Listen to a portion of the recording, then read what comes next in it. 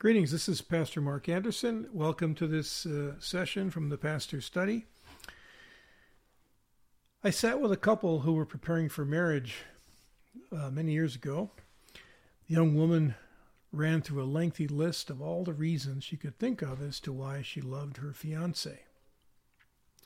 He was generous, hardworking, handsome, thoughtful, funny, and so forth. Lots of good qualities. When it was time for the young man to speak, he said, "I don't need a reason to love her. I just love her. I want her happiness more than I do my own."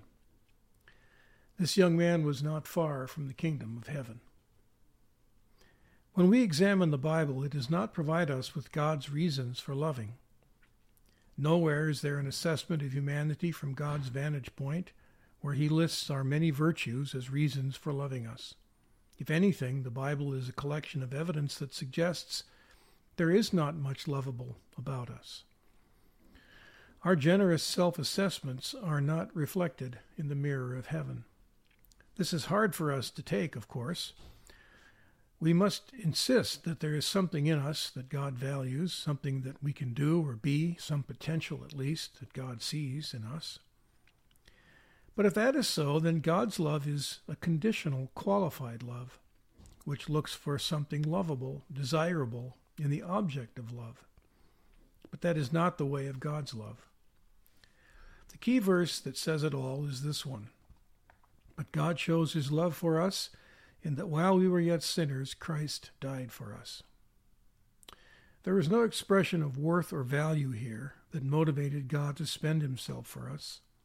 Jesus gave himself, died on the cross for our forgiveness.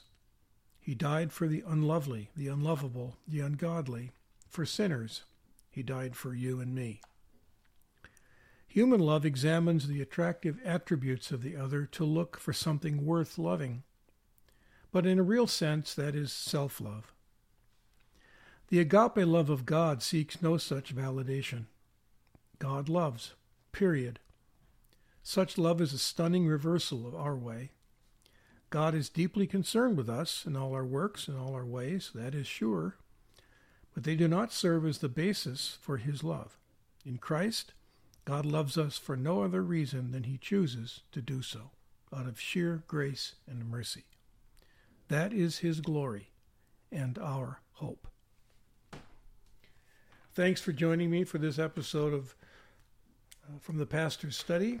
And I pray that you will continue to tune in from time to time here and at other places on the website, and that this ministry may be a blessing for you. Grace to you.